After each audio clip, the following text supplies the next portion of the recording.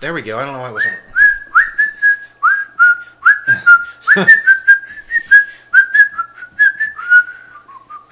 I can't whistle. All right. Charge. What up? Nothing. JVZ. Oh, we're actually recording? You want it? Yeah, well, let's just go into it. Let's do it. Raw.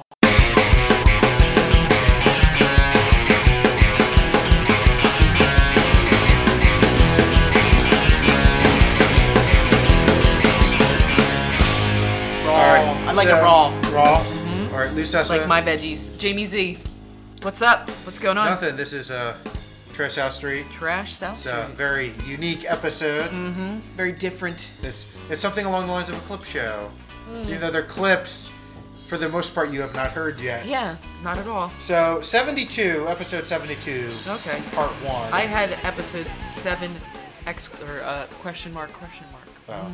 As I wasn't sure. I don't know either. I don't know what we're going to do. It doesn't matter. Wow, we're a minute in.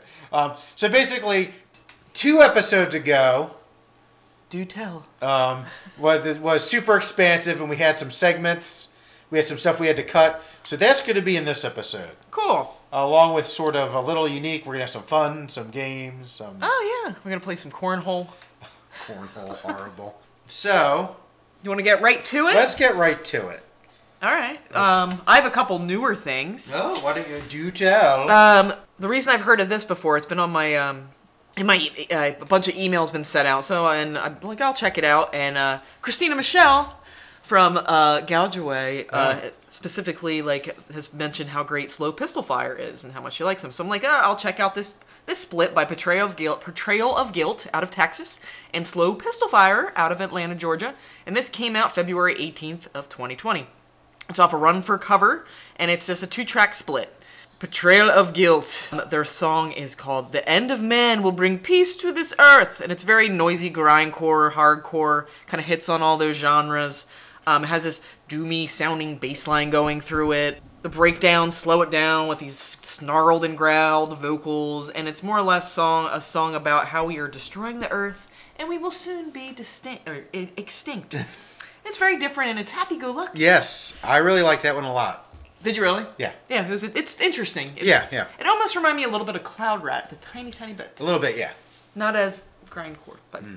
and then Slow Pistol Fire on the side B, or side A, I'm not sure, because I don't have the vinyl in front of me, the record. Heart of Discernment. And it's kind of screamo, emo, melodic hardcore. It has this Defeater and Touche Amore feel. The guitars also have this kind of slightly doom riff going on, and there's some spoken and screamed vocals. It's interesting. Interesting sound. It makes me want to check out more of their stuff. And I guess the song is more or less about opening your mind and eyes up and wishing others could as well to the surroundings around them. Yeah. And it was decent. It's interesting. It was just kind of so if you like noisy, grindy, hardcore, emo, give it a shot. I like both tracks. I like the first one more, I think, actually. But yeah, I liked it a lot. Yeah, it's interesting. A lot more metal. Yeah, I could yeah. Metal! And then I have Gougeway. Mm-hmm. Gougeway has come out with a new 7-inch with the song Consider, and they have a cover of Wave of Mutilation by the Pixies. Yeah. And it was out on Death Wish, and this comes out, it's pre-order, it comes out in late March. It's a solid single. I heard them play it live the last time I saw them at the Lifetime show, and it kind of begins with this offset guitar, and it's a heavier, noisier song in the vein of how Burnt Sugar was. Then it kind of turns slower, and it has muffled and fuzzy vocals in the background, and it's good. I need to listen to it a little more.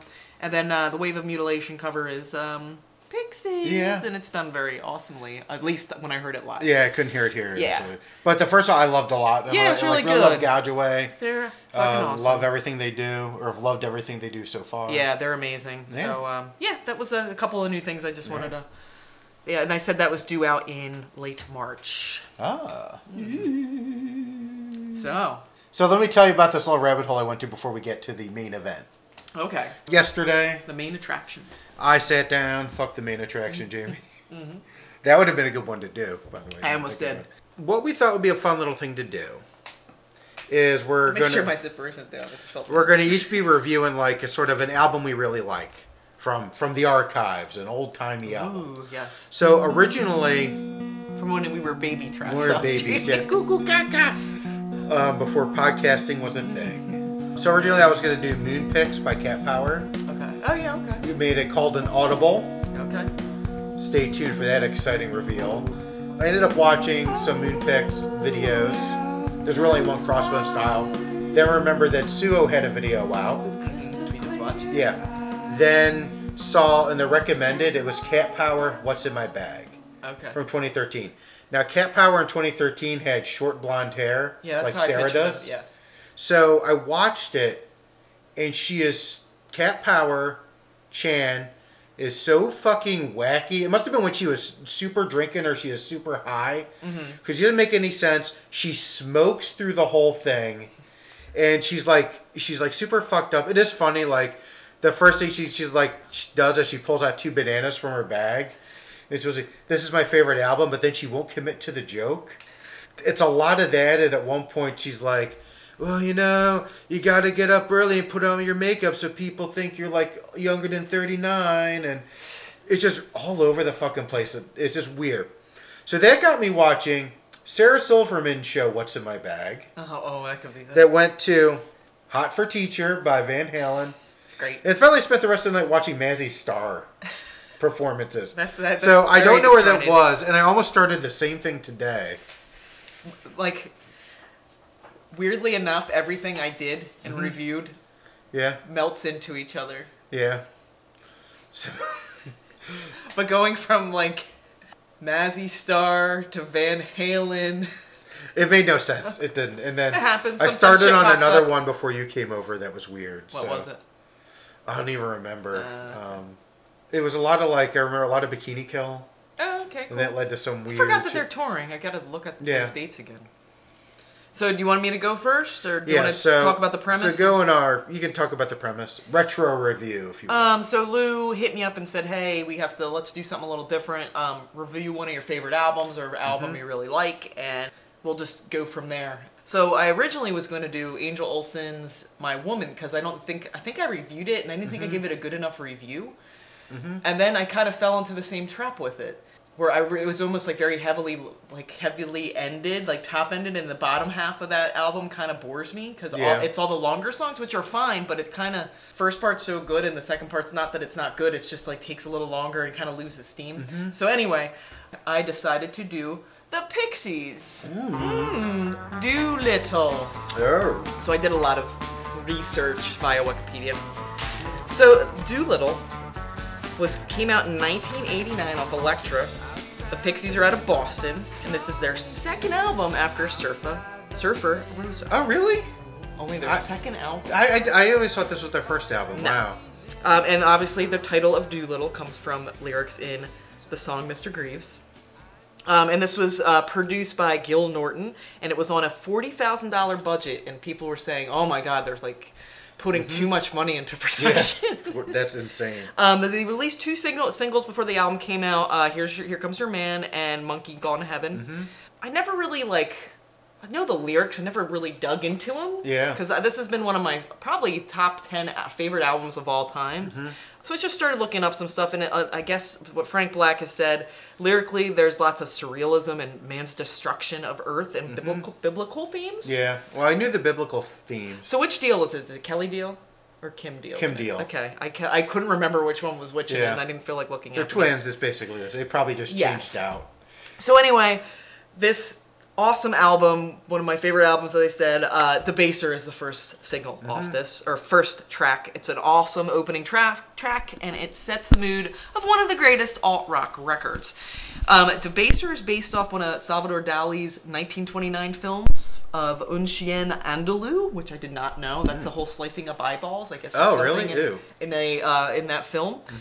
And the guitars were actually layered in while they were recording it.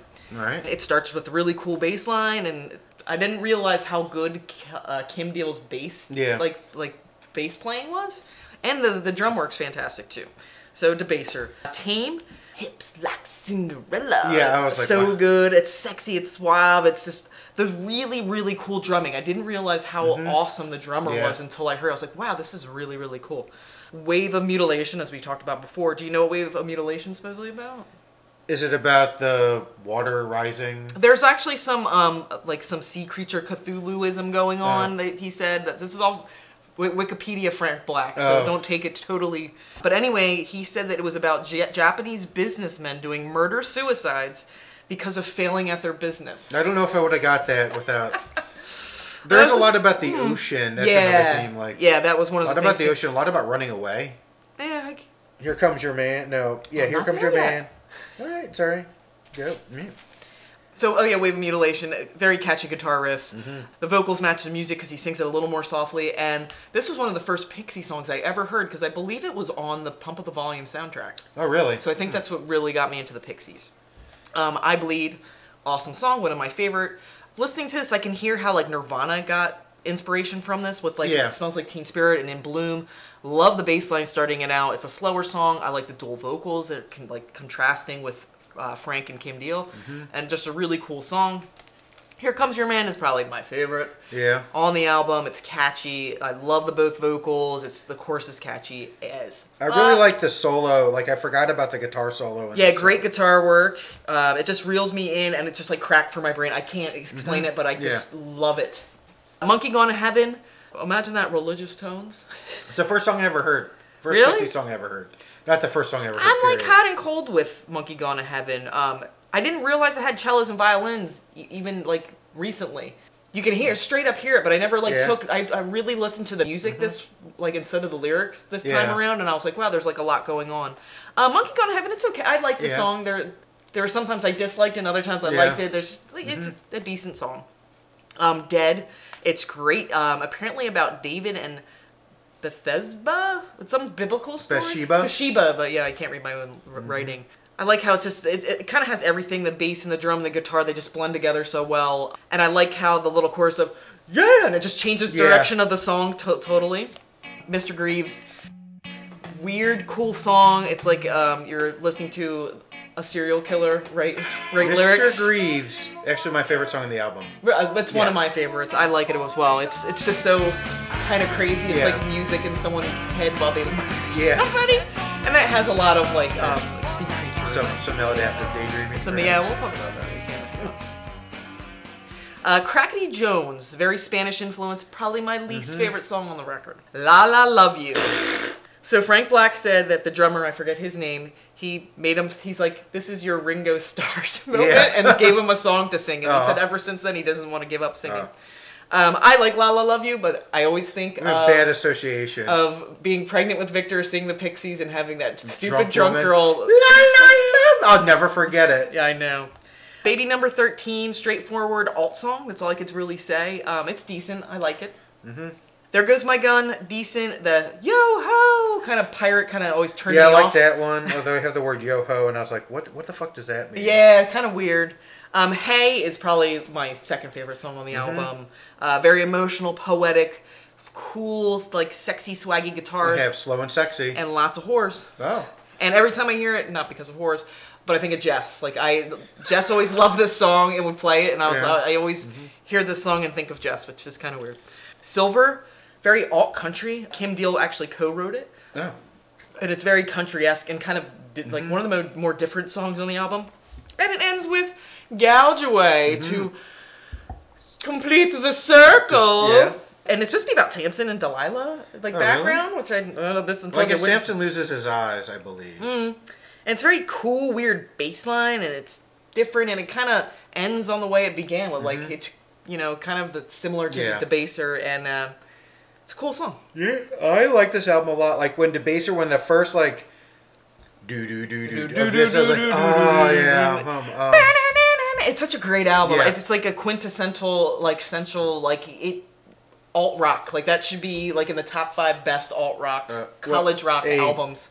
But that being said, this is the only album I really listened to from the Pixies. Oh, really? Like I have Where Is My Mind from Surfer Rosa. See, I like, and that's it. That's all I have. I like Surfer Rosa a lot. These are like Caribou and like. I never bought anything else. Down the River, and I have a whole bunch of stuff, but yeah, I mean it's. Doolittle, I just it was like. But Doolittle's like such an iconic album. Yeah, I love it. Yeah.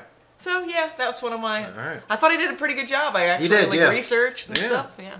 All right, here we go. I don't know. So, Was going to do Moonpix. Okay.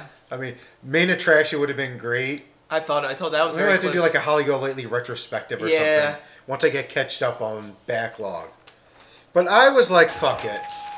What album would I love to talk about? And that would be, of course, The Woods by Sleater-Kinney. One of my favorite albums. This is written on 2005. It was their 7th album. It's an album that actually killed the band for 10 years.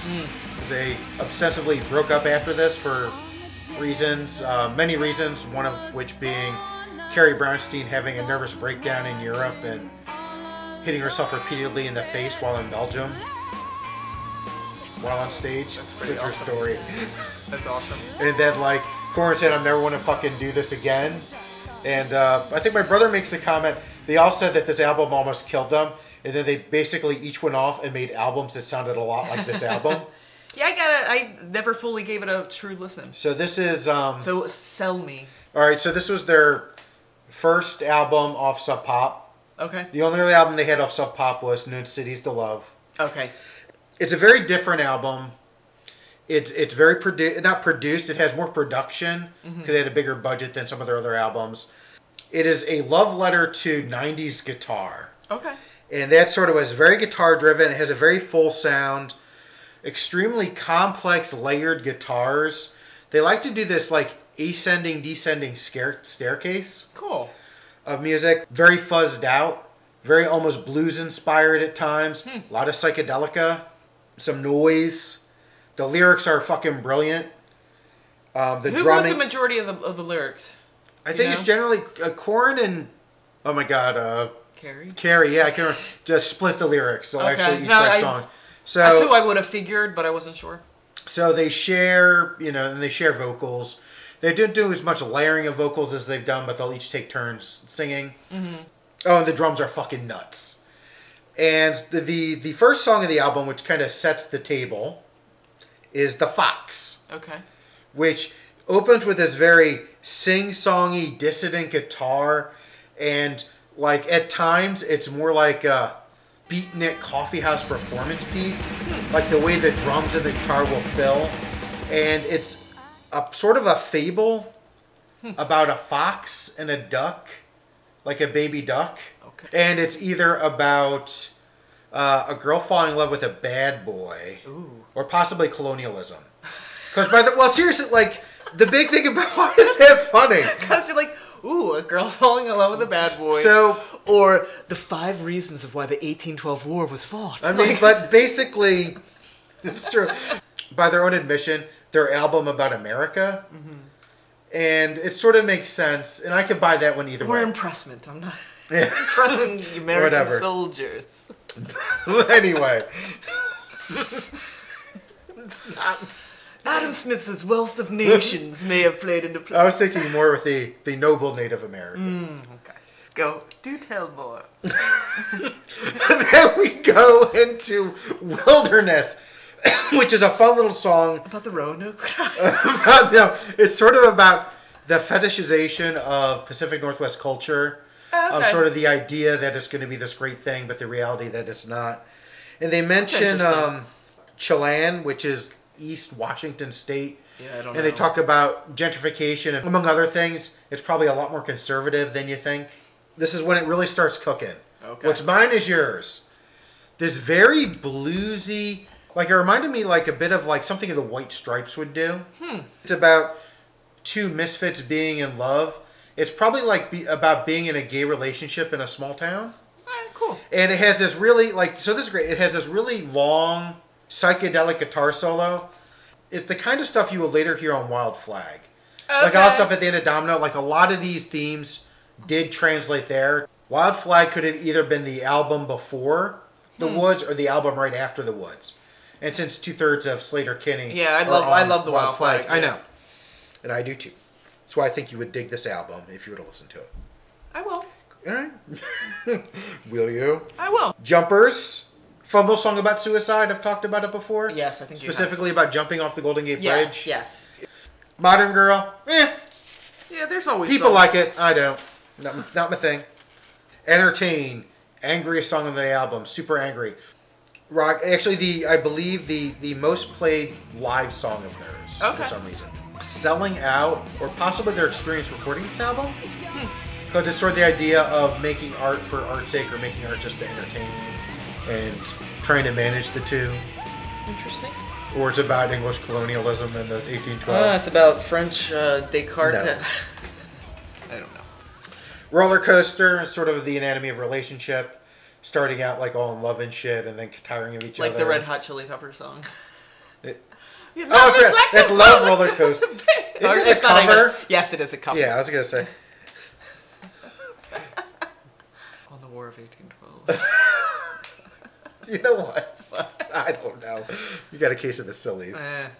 At least it's not a case of the grumpies if you would have caught me about 3 hours ago. Oh, really? Yeah. That's all good. That's what our third segment's going to be. Case the of the Grease grumpies. discussion. All right, skipping over that. Steep Air. Okay. Is the penultimate song. It's an interesting song. It's basically about giving up on someone and doing your own thing. It's interesting because it has guitar riffs so grindy. You would literally expect fucking sparks to be shooting out of the whole neck. It's like if you were running and you had no cartilage in your knee, it was literally bone grinding up. That's how sharp and like metallic these riffs are. Like it's my insane. hip, maybe. Yeah. Oh, yeah. Well, we're getting old, Jamie. Yeah, I know. Old, 29 sucks.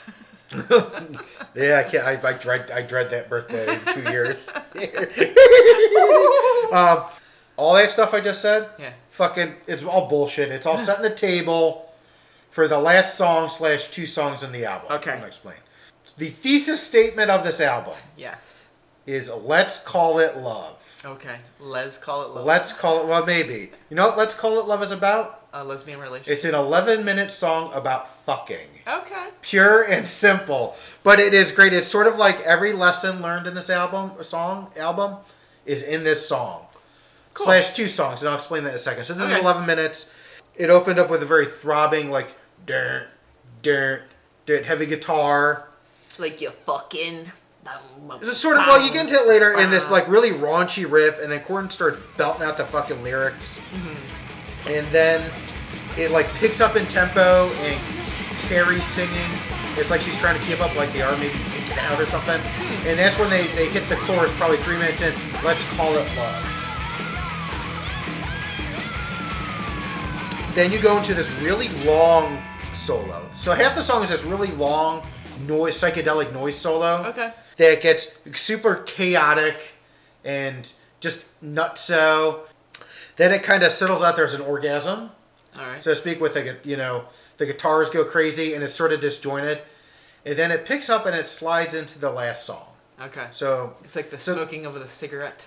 Well, no. So or crying. So the last 2 songs of the album are Let's Call It Love and a song called Nightlight, which were originally a single 15-minute track. Okay. Nightlight, where Let's Call It Love is this really raunchy, like, let's fuck and we're fucking and it's all good. Nightlight is this really heartfelt, heartbreaking song about being in love with someone and needing them so bad. It's very sweet and somber. You might like it because it features following somebody home. I'm not. I like to research people. Yeah. Is it kind of reminiscent of like, let's pretend happy end? No, not quite like that, because it's still... Because that's just defeating. Because this is such a garagey album where garbage is like electronica. Yeah. But yeah, that's the other thing. So it's the ultimate garage album, very heavy guitar. Like the juxtaposition of like going into that song and then going into this song is like, wow. I know you played it for me years ago. I just don't remember it. I'm gonna grab another. Yeah. Now the extended play does have one other song, which is Everything. Okay. Which it sounds a lot like Roller Coaster, so I can see why they didn't include it. But I would almost rather they had I keep saying entertain Everything at the end rather than Roller Coaster in the middle, because that one is very much like the cigarette. Because you do go into this really like long, this musical twin pairing of the 2 aspects of love, like lust and emotion. Mm-hmm. And then it does give you, because it does change gears, and it does give you like a chance to kind of reset. Interesting. Like literally nothing I could say about this album would do it justice. It's one of those albums Like, and I've been trying to think of albums that the first time I heard it, I was blown away, and I immediately started listening to that. Mm-hmm. And I've been trying to think of other albums I've experienced that with. Because not even Garbage I did. Version 2.0, I was totally hooked. I think I was with 2.0. Not the first one. The first one, like... No, the first one, I heard Queer off it. Mm-hmm. And then I heard I'm Only Happy When It Rains, and I bought it, and then I couldn't stop listening to it. But I wasn't, like, blown away by every song, where version 2.0, I think the only song that I really wasn't into was The Trick Is to Keep Breathing, which I love now, but I just... No, I agree. It broke up the... I don't even know what word I'm thinking. No, I get the flow. Yeah. No, I got it. No, the first Garbage, like, it clicked for me one day, and then I couldn't stop listening to it. But this song, like, from the get-go, I was like, wow. Yeah. A lot of the Head Cody's, but it's totally different. Yeah. Like, it's all garage rock. Mm-hmm. Yeah, I don't know. So, what other albums have just, like, gripped me? Yeah, I'm actually having from a hard start time to, like, thinking, like some actual Madonna albums back in the day really hooked me in. But, yeah, I don't know. Yeah. Something to think about. Yeah, think about it. Maybe they'd be a topic in a couple years. I don't know, whatever. So anyway...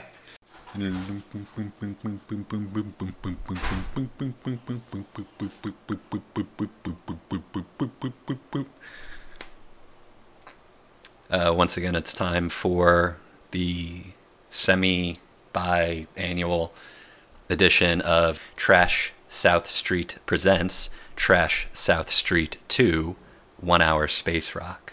And I've asked to share my thoughts on albums of the decade because I have particular thoughts after reading lots of albums of the decade lists. I was struck by how little rock music was on the lists, specifically what I like to think of as guitar music. It's certainly not a popular thing right now. It's cramp rock and complaint rock and sad rock is all the thing. I actually saw a write-up that was specifically referring to that kind of music as the predominant rock music of the age. I guess that's just where we're at. We're in a soft rock kind of time, but I'm a hard rock kind of guy. I like trashy guitar space music, so that's why I want to talk about it today. So I think there are a lot of great rock records that came out in the last 10 years, and there's certainly some honorable mentions that aren't on this list, from A Giant Dog and from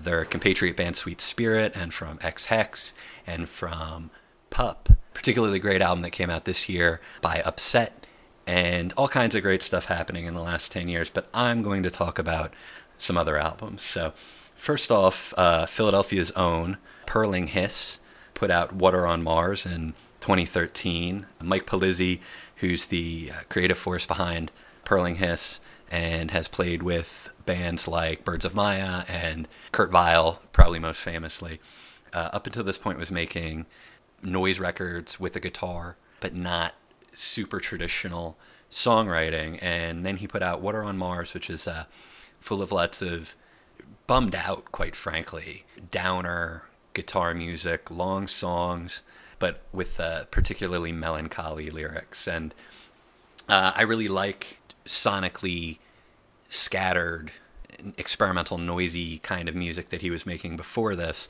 but I discovered that only after I heard Water on Mars. And his follow-up to Water on Mars, an album called Weird On, only gets more bummed out, but a great mellow listen. So I highly recommend you picking up Water on Mars, or just listening to the song Water on Mars, which is like a 8-minute song with 6 minutes of guitar and then 2 minutes of singing. The singing comes in super late in that one, but really enjoyable. In the same vein of slightly experimental and long form, and in this case even longer form guitar music, I discovered the band Eternal Tapestry this decade and got really into their catalog. They're one of those bands that has just 100 albums, and if we were talking about albums of the last decade, they put out an album called Mystic Induction, which, if you can pick that one up, I highly recommend. But this decade, their contribution to the albums of the decade list is an album called Beyond the Fourth Door, and it sounds like probably what you would expect an album called Beyond the Fourth Door would sound like. It's long, slow, spacey, calm, dreamy guitar jams with saxophone and other instruments, and very influenced by East Asian sounds. And it's as much, what's the word I'm looking for?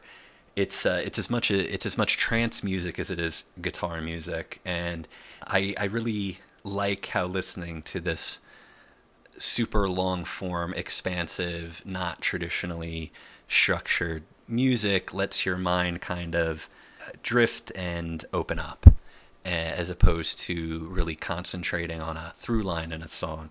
You kind of swim in the ocean of the song, and I think Eternal Tapestry is just ideal for that. And I've listened to a lot of music like that the last few years, and this is definitely my favorite. For it always mellows you out, and huge catalog of that band, so a lot to dive into.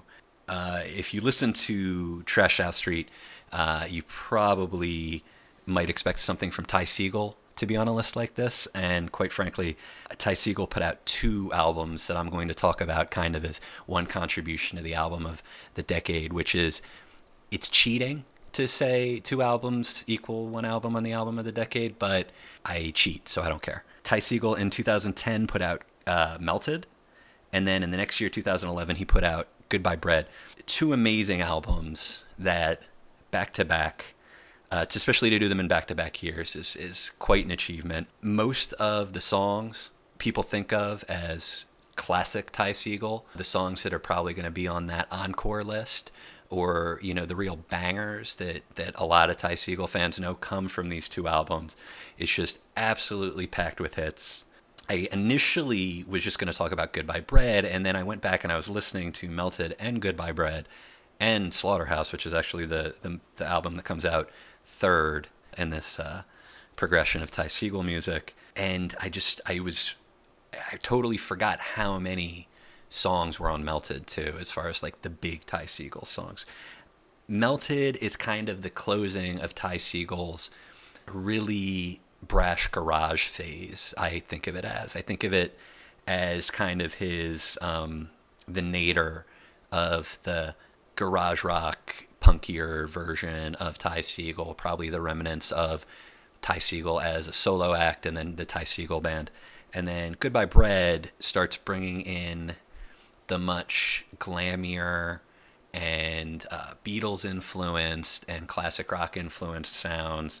There's a lot more acoustic guitar, a lot more singing, and a lot more mixing of tone. It's not all just loud, straight ahead music. It's a lot more introspective sounds and sweet sounds from Ty Segall.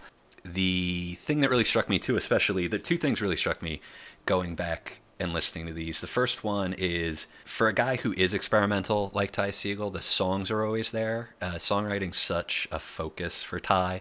I think pretty much anything he puts out, even when it's an album where he's trying to make a krautrock album, or where he's adopted a new persona with the Muggers, or where he's making an album without guitar with First Taste, he's always bringing songs first and foremost, and then exploring the experiment. And then the other thing, and I think this is really key to understanding Ty Segall, and it only just hit me. His songs are so point of view driven. He's always basically writing songs about his point of view in things that happen. And I think sometimes you might think like some of those songs are trite, like a song like Fanny Dog, which is literally about his dog, but he's writing about the things he does in his day and the people he knows and the experiences that he's having. And right now, it kind of strikes me that, like, in this age of content creators, so many people are doing things just so that they can have a point of view on the thing that they did, and then they can create content from that point of view. Like, I went to a business conference, or I went to a female empowerment weekend so that I can then create content based around the female empowerment business conference weekend, which was actually a specific example I literally just heard on the radio on my way over here. That's so backwards because you're kind of putting the cart before the horse. Like the thing that's interesting is the point of view, not the experience. And so you might feel like his experiences are trite, but his point of view is so well articulated and not trying to be anything but his own, and it becomes valuable and unique in that. And I think been thinking about that a lot lately, and I think Ty Segall is always putting that foot forward and worth a listen. So that's kind of almost, you could put them almost as a double album, even though they came out in 2 different years. 2010's Melted, which is the banger, and 2011's Goodbye Bread, which is kind of the start of the next epoch of Ty Segall, where he's mixing genres and writing more emotionally upfront music as opposed to just hot music. In 2014, Screaming Females put out Live at the Hideout, and I was originally thinking that Ugly, the album that they were touring when they did Live at the Hideout, would make my list because it's really the height of Screaming Females. I think as a guitar band, I think that's really where the guitar is the most prominent voice in the band, and then it's elevating all the other instrumentation, and then the lyrics and singing are in service of the guitar. And then beginning with the next album, it actually shifts to where they become a much more vocal-driven band, in my opinion. But Live at the Hideout is not just Ugly, but the best of their catalog up until that point, and it's been honed to that point. It's a band that tours extensively and gets better on every tour, and at this point, put out a number of albums and getting better with every album. And this is really, I think, the payoff to all of those efforts. And Lou looks like he might want to add something. So, what you people probably know, because it appears earlier in this podcast, but what Matt doesn't know is I actually put, I believe, Castle Talk is one of my top albums. That's definitely a great album.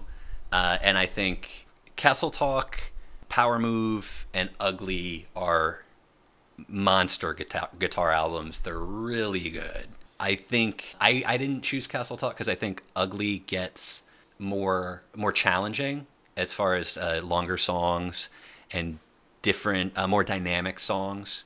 But there's definitely a lot of that era on this album, on Live at the Hideout. And I think it's kind of I think I've said this to Lou too, especially before he started listening to Screaming Females. And I'll say to anybody, it's one of those really obnoxious things where you go, Screaming Females, you have to see them live to get it. Because they're a good band, but they're a great band live. And normally I don't like when people say you need to experience something to appreciate it, because normally people are talking about having children when they say something like that, and that just seems like a horror show. Like, well, you'll want to have a child after you have the child and you're stuck. But in this case, I think Live at the Hideout's the next best thing into appreciating the power and skills of Screaming Females at, I think, the absolute height of their achievements.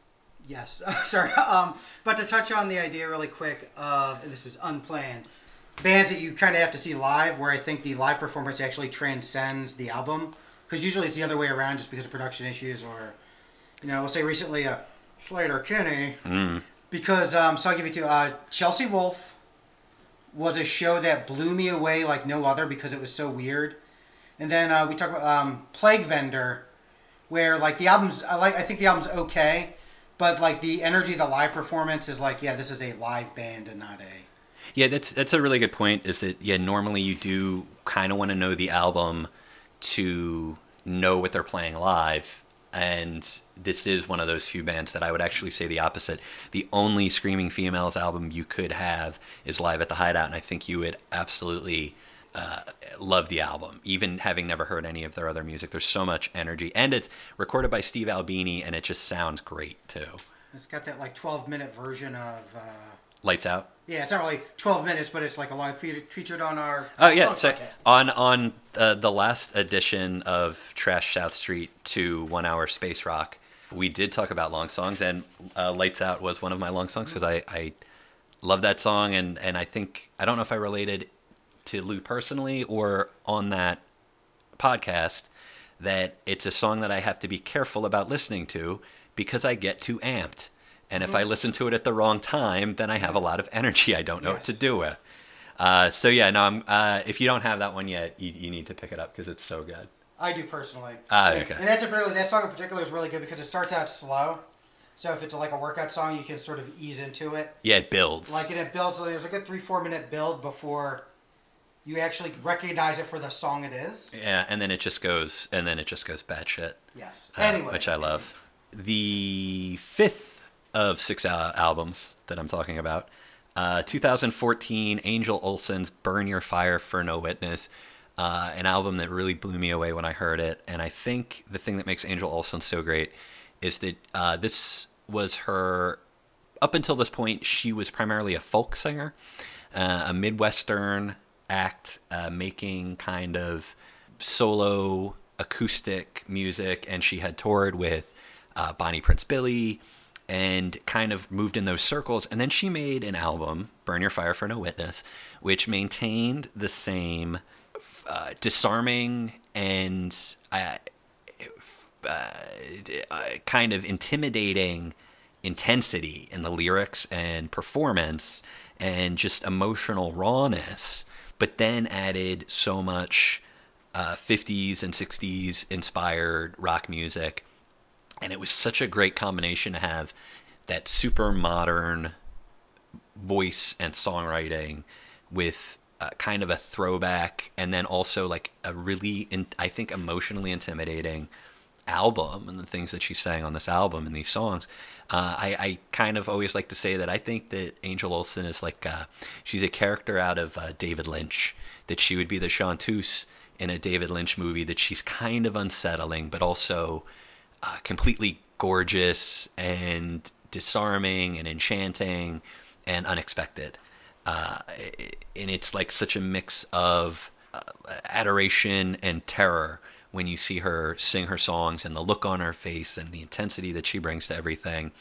And she's only gone on to make great albums since then, and actually, I think, appeared on a bunch of year-end lists for All Mirrors, and I've seen her on the decades lists that I was reading about. But this is my personal favorite, is the Angel Olsen at her rockingest and the freshest I think that she ever sounded, because she really kind of came out of nowhere from making the folk music she was making into making such a great rock album.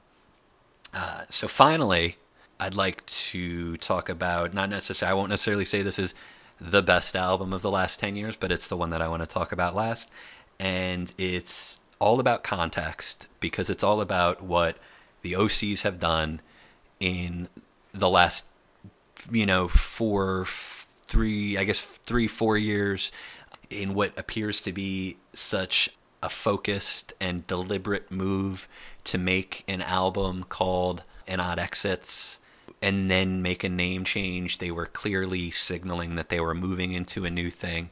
It coincided with the reformation, new members of this era of the OCs, the name change to OCs, and starting to write what I kind of called their D&D material, heavy references on science fiction and fantasy and things that I grew up with.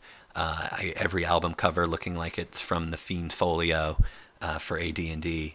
And I think, well, who knows if it's culminating or if they have more in them, but this year's Face Stabber, I think, is one of the albums of the decade, not just for the sonic achievement, for being so full of great songs and sounds and just bananas, bog and krautrock, but subject-wise, it made me really think about how, I think when you're a kid, or when I was a kid, and I think other people see the same thing, there was still all these remnants of science fiction, pre-Star Wars science fiction, when science fiction was really for weirdos as opposed to like children's franchises.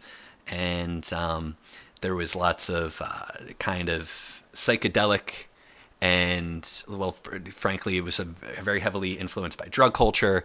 And then you have the weird folkiness of it, but and very fetishistic sex in a lot of cases. Yeah, like the women were all like Frank Frazetta inspired, and they were all kind of warrior women, but at the same time exaggerated physical, like fantasy women, but also very powerful.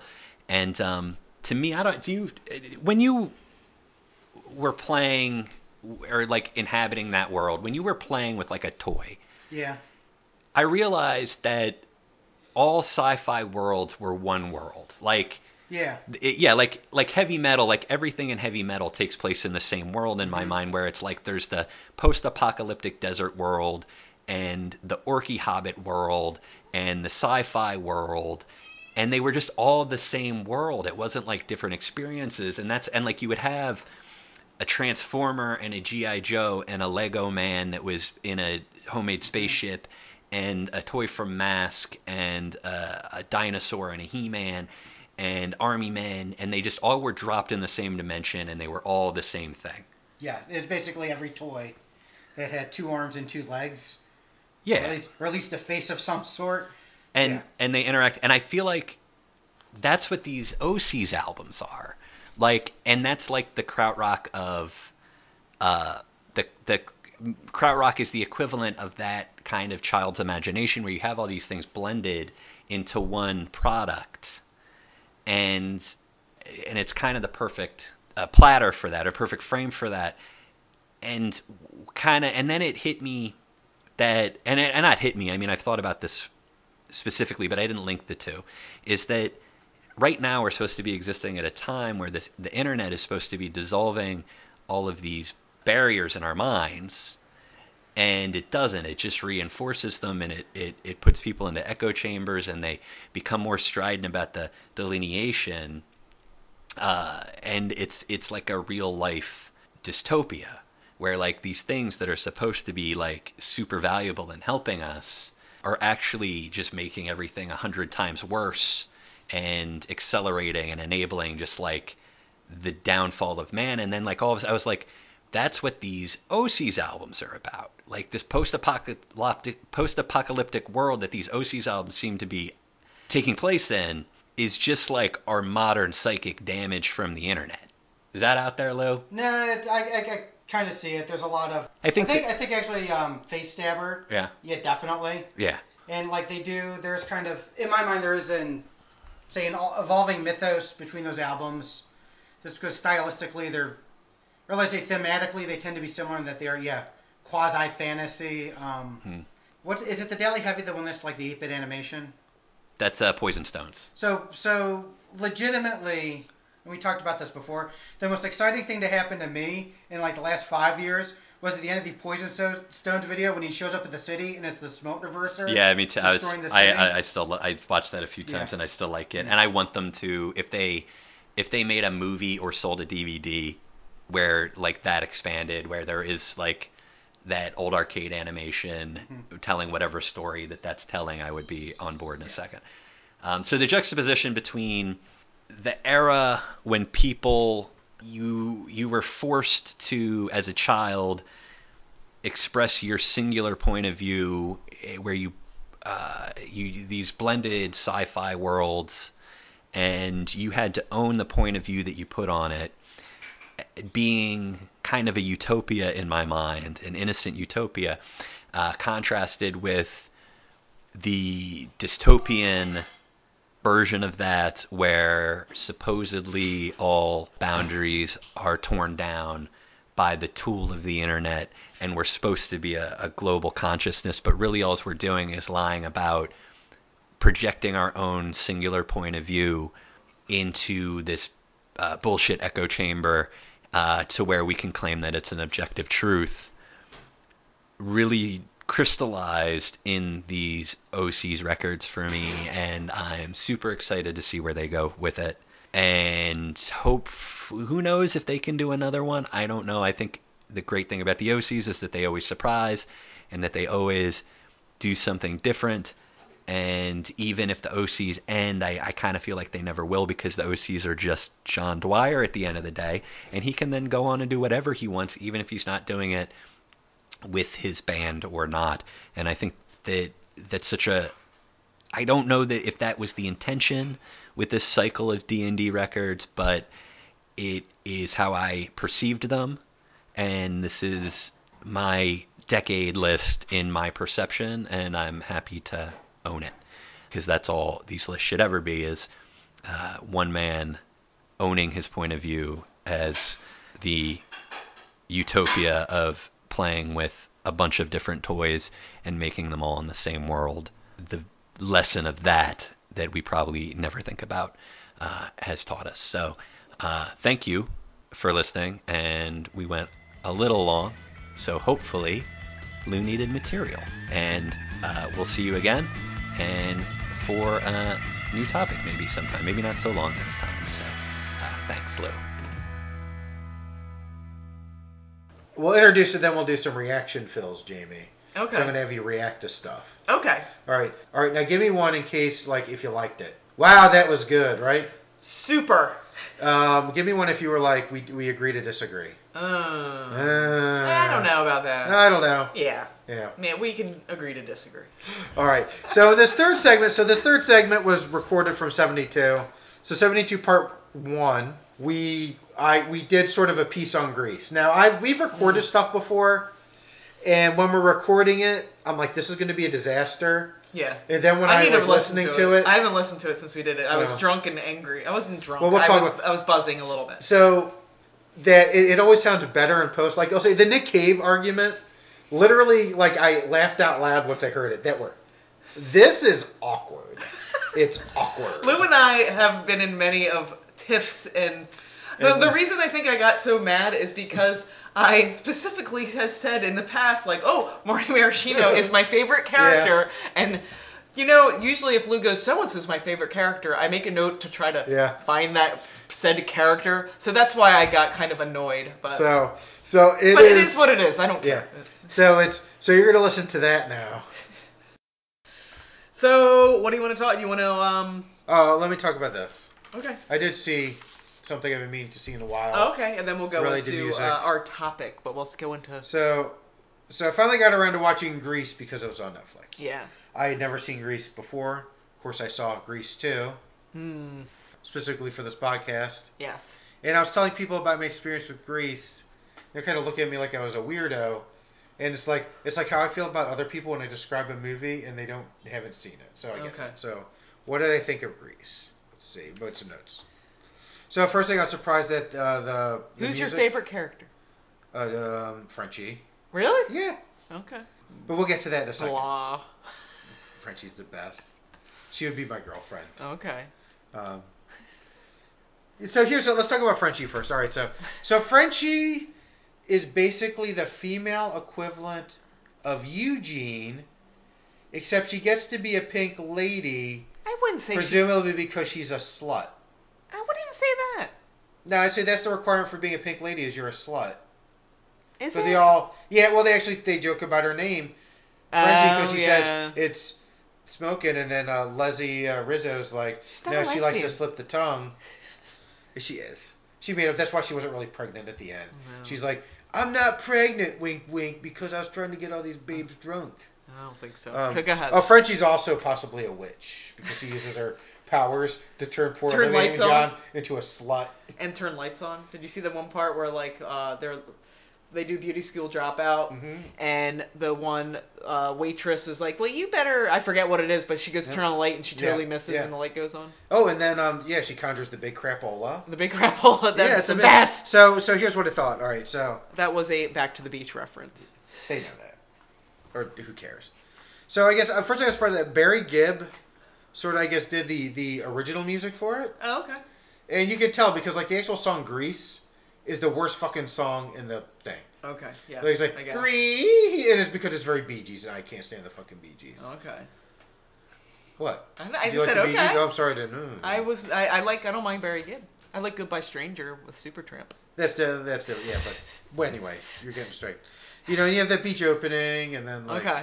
I like how the nurse in the high school dresses like she's fucking Florence Nightingale. Yes. Well, that's the way he was back then. But I was legitimately surprised. It was like 15 minutes in before you hear your first song. Mm-hmm. What's the first song? Where they're basically each talking their version of the tell summer. Me more, tell me And she's more. like, I met a boy, and she was nice, and you know, Danny's dude goes, hey, you, I was deep dishing this chick, and they're like, oh, Danny, you're so cool, and whatnot. Oh, I like the line, rocking and rolling and whatnot. Yeah. So I guess Danny is sort of a poser, right? Is that part of it? I don't think he's a poser. Well, he's trying to like... He's a T-bird, and he falls in love with like a preppy, Yeah. more or less, like a nice girl, and he ends up like kind of just trying to change for her, and then she changes for him. All right. And then they fly away. So a few other notes. Well, End I of don't think movie? so. I have a theory of what happens. Okay. There. God. I get there. I like when they meet for the first time, and she's like, you know, with her not really at all Australian accent, even though she's from Sydney, Australia. Yeah. She's like, what have you been doing? He's like, oh, you know, I've been rocking and rolling and whatnot. Rocking and rolling and whatnot. If Jess would kill you, this was one of Jess's favorite movies back in the day. I feel bad for her. It's a good movie. It's all right. It's like the music was catchy. Grease Lightning. I do appreciate... So, Grease Lightning... I appreciate Grease Lightning because it has the most, quote-unquote, musical setup ever. Yeah. Where they're just hanging out. It's like... I mean, it's the most like set dressing where they're like... You know, they're sitting around their car and just like... Quadraphonic. We got... You know, it's just... It's weird. It's so... Cool. It's so whatever the opposite of subtle is. But I do like it. I also appreciate that it said the chicks will cream. Yes. Even though it was kind of a gross image. So... Rizzo, again, I maintain is... Why do you think she's a lesbian? Seriously. Because she likes to like This is Stockard Channing. Well, how so? How does she... You can tell. She's trying to get all the girls drunk at the She party. is not. And then she goes out with Kaneki. Yeah, because he's And he like, knocks her up. He doesn't knock her up. She's not pregnant. Well, she thinks she is. Yeah, she says that so people... She's like, oh, I had 2 sex guys. You don't like the look at me. I thought you would like Sandra Dee. That they're making fun of Sandy. I do. Yeah. Although I don't appreciate that at the end when Sandy's like, I haven't been a good friend to you, Rizzo. I'm like, no, they've treated you like fucking shit the whole movie. That's true. I'm like, what kind of doormat are you? I have the word slut off. Oh, I guess it's at the dance. The dance where the there's dance is super cool. And how my favorite is trying to get into the what's the rocket the host. Oh yeah, the host is just sleazing around. So Marty is my favorite. Marty and Kaneki are my favorites. Who's Marty? Marty Maraschino, like in The Cherry. I don't remember. She's the other girl that she has the robe and she has all those pictures. No idea who this is. She's one of the. Does she have like pigtails? No. So Oh my she's God. not the one who's Rizzo. She's not the one who's Frenchie. It's Marty. I don't remember this Oh my Marty. God. She has the robe and she's showing the pictures to Sandy. She's like hanging out with Sandy, like when they're doing. I legit. Did you watch the movie? The whole movie. I have no idea who this person is. Oh my God! Well, even when I texted you, Marty is my favorite. Mm-hmm. Oh my God! Anyway, I'd also note that it's very sad that Eugene, despite being the nerd, clearly did not get into college because he was not. I think you're obsessed with Will you let me Eugene. speak? Jesus Go ahead. Christ. No, Eugene clearly did not go to college because he wasn't in Revenge of the Nerds. Yes. I'm waiting for this, and then I'll have my big revelation. Yeah, well, she looks old there. I'm not placing it. Oh my God! I cannot believe this. Saying. Well, we better move on. So this is going to be a repeat of the Nick Cave incident. No, I just can't believe. Wouldn't you be like, well, who's Marty? When I text you, Marty's my favorite. And Maybe, I probably knew and forgot. So again, Didi Khan. she's the one. Okay, when they're doing the dance off. Yeah. She's the one with the host that's like, hey, rockers and rollers, that guy. She's the pink lady trying to like fuck him. I don't remember at all. Okay. Anyway.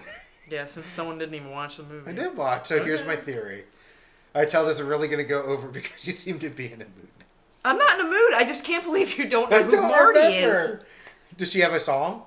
She's in like most of the songs. So what's your... Go ahead. What's your No, theory? let's move on. No, seriously. Let's move on. No, I have to... So you can cut this out. All right. So this is my theory. So, and I got this when at the dance-off, when John Travolta, when Danny Zuko and Cha-Cha are dancing. That chick. I swear to God, I don't remember her at all. I don't. She's like, you gotta use perfume, and she's putting perfume on the pictures I- after they try to pierce Sandy's ears. I remember the perfume. I cannot remember this woman at all. All right. Oh, well. Anyway, I think Okay, no, I'm listening. that Dirty Dancing is a sequel to Grease, and Danny Zuko and Cha-Cha are Patrick Swayze and his dancing partner in the beginning. And Penny. Is that Penny the one who gets the abortion? Yes. So I think they go, it's time would be right, and he's kind of sleazing around young chicks. And that's why he ends up in Donnie Darko. Doesn't ring a bell. No, it doesn't ring a bell. But anyway, so albums of the decade. The albums of the So decade. did you like Grease, or... It was all right. It was all right. Like, I thought it was weird. Like I said, the thing I thought was really weird was like it was like 15 minutes before the first song, really. I mean, there's like the overture in the beginning when they're on the beach, but I don't really count that because it's not a toe Did you like Blue Moon when they have their mooning and they get in trouble for mooning? Or do you remember that part? I don't remember that part. I think you like missed something. I might be, but I remember, here she comes, here she comes. I remember right. Grease Lightning. I remember, I got chills, they multiply. That's the end.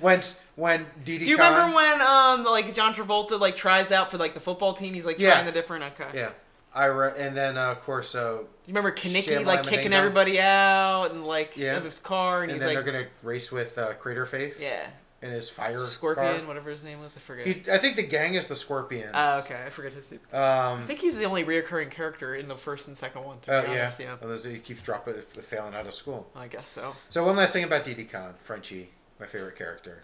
Frenchie, who's Poor in it, is as Frenchie. much as Marty. Yeah, Frenchie has her own song, and It's she's true. in the sequel. That's true. She's recurring. Because it's yeah. And like I said, I'm perplexed by the fact that she doesn't seem like she belong with the Pink Ladies, who are bad girls, except she clearly has loose morals. I guess. Her hooker with a heart of gold. I guess. So anyway, Didi Khan reminds me a lot of Talia Shire. Talia Shire is Connie in The Godfather. She's Francis Ford Coppola's sister. Okay. Sofia Coppola's aunt. Wow, this is how you're gonna be deleting about 20 minutes of fucking audio. Basically, so I'm like they remind me a lot alike, and Didi Khan ended up marrying Talia Shire's In The Godfather. husband. No, in real life. Oh, okay. Oh, what's his name from Rushmore? Max. The Coconut Express guy, or whatever the fuck. Alright, let's just move on, dude. This is. I thought this is like I never had anything go worse than this fucking segment. Mount Rush, the main character, like the guy with the glasses. Oh, Jason Schwartzman. So Ja- you know yes, Jason Schwartzman? Jason- yes. Jason Schwartzman's mom is Talia Shire. Oh, okay, yeah. So yeah. you probably know where she is. Yeah, I forget what other movie that she was in. Oh, that movie, Hannah. Was she in Hannah? Yeah, I think Yes. so. So anyway, yeah. So they sound a lot alike. They kind of look alike, and it's sort of weird that Talia Shire got divorced from someone a year later. Didi Khan was married to that guy. Oh, that's weird. Yeah. Kinda- Anyway, worst segment ever. yeah, pretty much, yeah. Anyway, Yes. no. So reactions. Wow, that was good. Eh.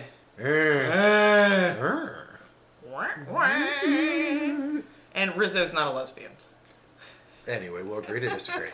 So anyway, that's our very unique episode of Trash South Street that all Frankenstein together. You'll probably be getting episode 73 a lot sooner than you think because Yeah. we've already recorded an episode and it's half edited. So you might for the first time get like Wow. episodes on a weekly basis. I no think we promises. should do another episode after this, just on the Lighthouse and Yeah, we could do that. yeah. Yeah.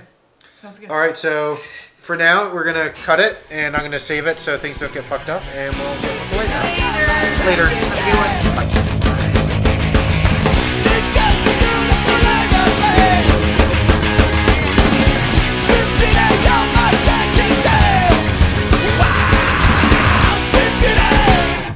No, Oh, there's like that's the Love Roller Coaster. it a It's not cover? Yes, it is a cover. Yeah, I was gonna say. Now I want to kind of listen to that song. It's a horrible ad, but roller coaster. It was I off used to love Beavis and Butthead Do Yes, America. Yes. Oh, look, get it on.